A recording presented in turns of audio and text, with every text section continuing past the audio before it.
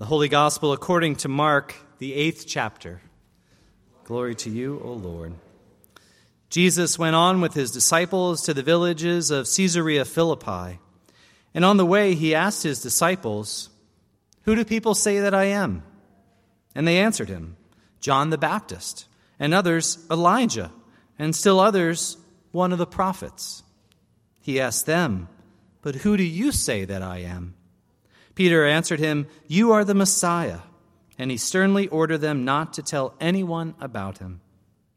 Then he began to teach them that the Son of Man must undergo great suffering and be rejected by the elders, the chief priests, and the scribes, and be killed, and after 3 days rise again. He said all this quite openly. And Peter took him aside and began to rebuke him. But turning and looking at his disciples, he rebuked Peter and said, "Get behind me, Satan, for you are setting your mind not on divine things, but on human things." He called the crowd with his disciples and said to them, "If any want to become my followers, let them deny themselves and take up their cross and follow me. For those who want to save their life will lose it, and those who lose their life for my sake and for the sake of the gospel will save it.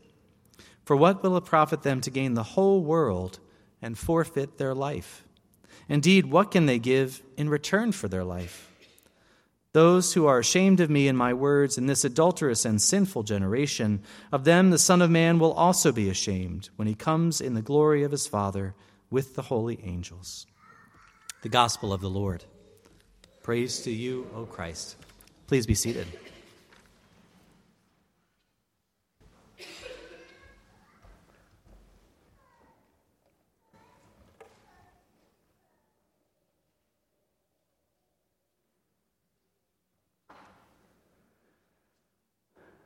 Grace and peace to you from our Lord Jesus Christ.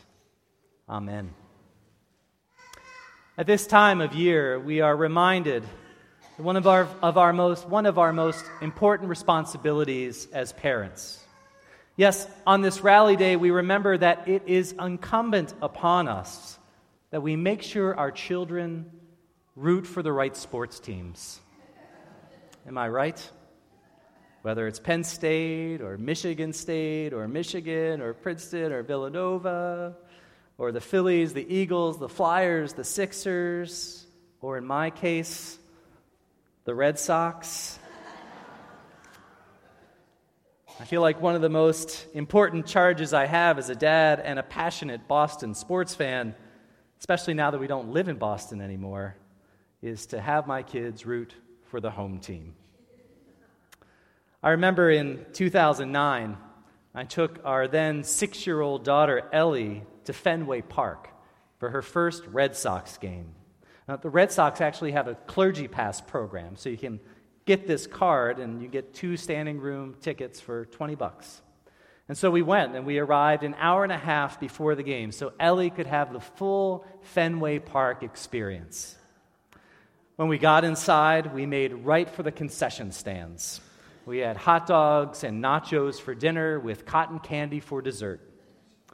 We walked out on Yawkey Way, which is the street they close down for pedestrians on game days, and we saw Jim Rice filming the Sox pregame show. I pointed him out to Ellie and said, "That's one of our best ball players. He's in the Hall of Fame." And Ellie went, "Oh," pretending that she knew what that meant. We went to the souvenir shop, and I got her a pink Red Sox shirt. We walked around the park, stood on top of the Green Monster. We got to our seats just before game time, and I explained to her the ritual of the first pitch and the call to play ball. I explained the game at its most basic. The idea is to get around all the bases. And so with great care and deliberateness and joy, I planted the seed. I began the process of instilling in Ellie a love and a passion for the Red Sox and Fenway Park. And then, just after 15 minutes of play, the heavens opened and it rained. And it rained and it rained and it rained. During the rain delay, I took out my phone and I posted pictures of our Fenway Park experience on Facebook.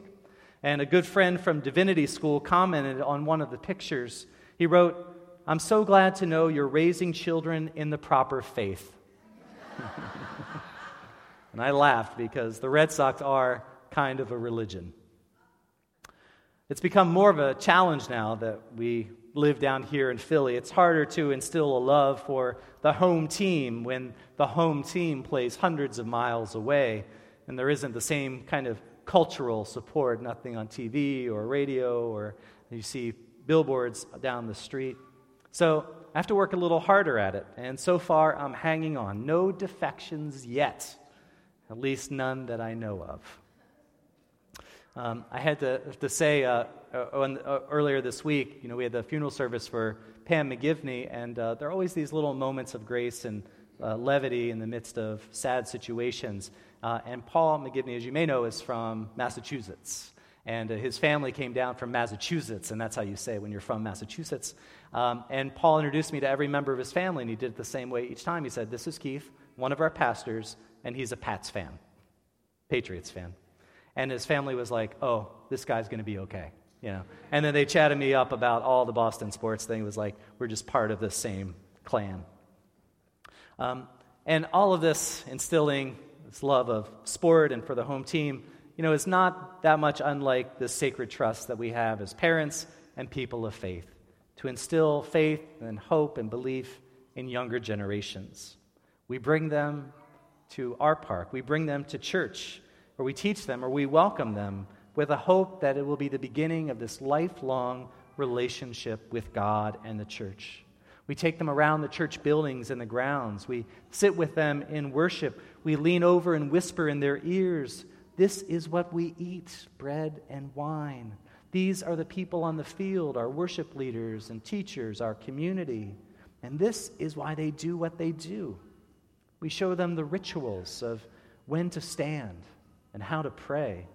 We introduce them to our Hall of Famers, our saints, past and present.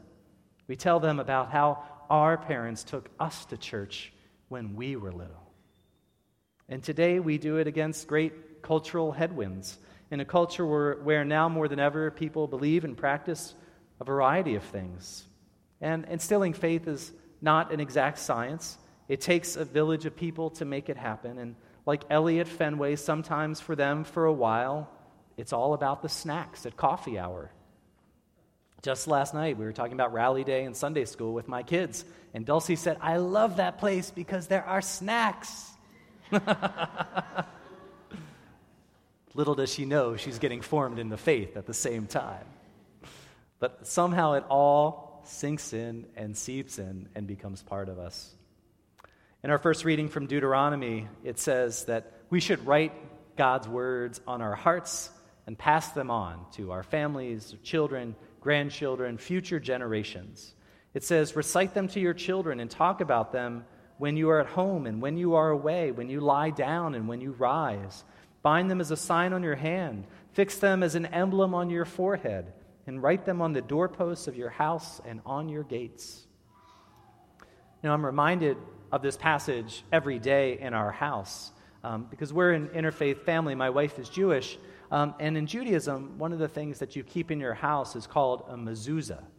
And it's a little rectangular box that's often placed on the door frame of your front door. Ours is on the casing between the living room and the stairs.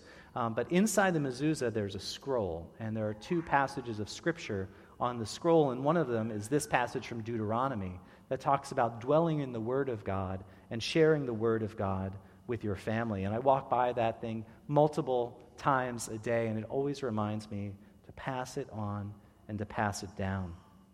And I think that's what this Rally Day is meant to do for us. Yes, it's the beginning of the Sunday school and church program year, but it's a reminder to us to dwell in God's Word and to continue to grow in faith in ourselves and to pass those things on that we hold dear down to the people we hold dear. After that trip to Fenway, I resolved with my own children to be just as intentional and deliberate and excited to pass on the faith as I was in Fenway Park on that rainy Friday night. But there's so much to learn here, and of course, so much more important. After all, we are helping our kids and youth to build a relationship with God and with each other that we hope will last the rest of their lives. And a big part of that, I think, is to be patient and pay attention to the little things. Faith is passed on in so many different ways, and sometimes in the ways that we least expect. Why do my kids still root for Boston sport teams? Maybe it's because I wear my hat most days. Maybe because it's my own passion for it that they connect with, that it's just part of what I am and part of what I do and part of my passion, and they want to connect with that around me. Often in faith, it's the simple words of kindness, simple acts of caring, a knowledge and feeling that you are loved and accepted just as you are, regardless of what the readings are in worship or what the lesson is in class, that we know that we are home. I shared earlier this summer that I was going to be reunited with my childhood pastor that I grew up with after 26 years since my confirmation. This pastor, Art Scher, he did children's time with me and took me all the way through confirmation. And I finally got to see him again after all this time earlier this summer. And it was at a conference, and he introduced me, and then I kind of reflected back what I remembered about my time with him. You know, the things that I remembered were not exactly what he told me in children's time, and it's not exactly the lesson that he taught in confirmation. It was how much he cared about us and how much he loved us and how much he smiled when we came up to the children's time. I remembered how kind he was to my family and especially to my elderly grandmother. And those are the things that I took away. And when it came time to come back around to church and looking for where that home would be, that was a big part of that decision. There was all the theology and all the ecclesiology and all the liturgy. It was the people and the caring that touched me. I think the question at the heart of our gospel reading from Mark today is the same question at the heart of our Christian education program for kids and adults. It's Jesus asking them, the disciples, and now us, who do you say that I am? Who do we say that Jesus is? The gospel story goes that Jesus and his disciples were traveling around to all these different villages, and Jesus was teaching and healing and performing miracles. And one day as they're walking between villages, he asked the disciples, what are people saying about me? And he said, some people say you're a prophet. Some people say you're the second coming of Elijah the prophet. Some say you're John the Baptist. And then he says, but what do you say that I am? Who do you say that I am? And Peter jumps up and says, you're the Messiah foretold in the Hebrew Scriptures, anointed, a powerful king to put things right, to raise up God's oppressed and establish God's reign. And Jesus says, right. But listen, very soon I'm going to have to suffer, and I'm going to have to die, and then I'm going to rise again. And then Peter almost cuts him off. He says, no way, Jesus, that cannot happen. The Messiah doesn't suffer. The Messiah doesn't die. I won't allow it. And then Jesus gives him the strongest rebuke that we see in the Scripture. Get behind me, Satan. It turns out, you see, that Peter only had things half right. As one commentator put it, he had the right title, but the wrong understanding.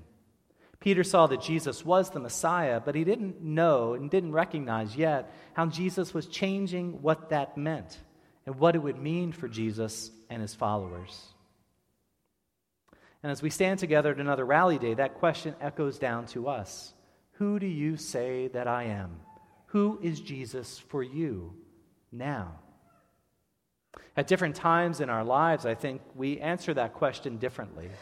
I remember growing up, I always thought that Jesus was like my Uncle Roger, who had long brown hair and a beard and was just an easygoing and free spirit. Jesus was friendly and smiled a lot and was loving and kind. And then at the beginning of high school, Jesus was more like the statue of him at my Catholic school that I went to for a while, kind of cold and impersonal and standing still as the world was rushing by. When I moved down south, Jesus became my personal savior. In divinity school, he was a rule breaker and a radical. When I joined back up with the Lutherans, Jesus was more like a wounded healer, dying and suffering for our sake. And more lately, I'm drawn to the Jesus that was immersed in the details of everyday life. Jesus is so many different things, which makes him so interesting and fascinating and approachable, and also makes him hard to pigeonhole. With Jesus, there isn't some place that we get to, some answer that we arrive at, and that's it, and we've got it. Like any relationship, it's evolving as we continually learn more about Jesus and ourselves. And yet we often want our relationship with God to remain the same. Perhaps it's because all the other relationships in our lives are constantly evolving and changing, are filled with so many beginnings and endings. Curiously, it tends to be religious people, the people that often know Jesus best, that fix him into place, like that statue outside of my old high school. At some point, Jesus becomes one thing for us and stays that one thing for us. We only think of him in just one way, like Peter did. But the moral of the story, I think, is that while God may ever be the same, our relationship with God is not. And so our answer to that great question, who we say Jesus is, changes, is the subject of our limited and partial understanding. It always involves an element of mystery and unknowing. That's why we gather for adult forum and gather for worship and Bible study and prayer and reflection and God on Tap or the coffee shop, to discover and to rediscover who Jesus is for us here and now today. Peter's lesson for us, I think, is that the only mistake we can make in thinking about who Jesus is to think that we know. For Jesus always surprises us, and that is the source of his grace.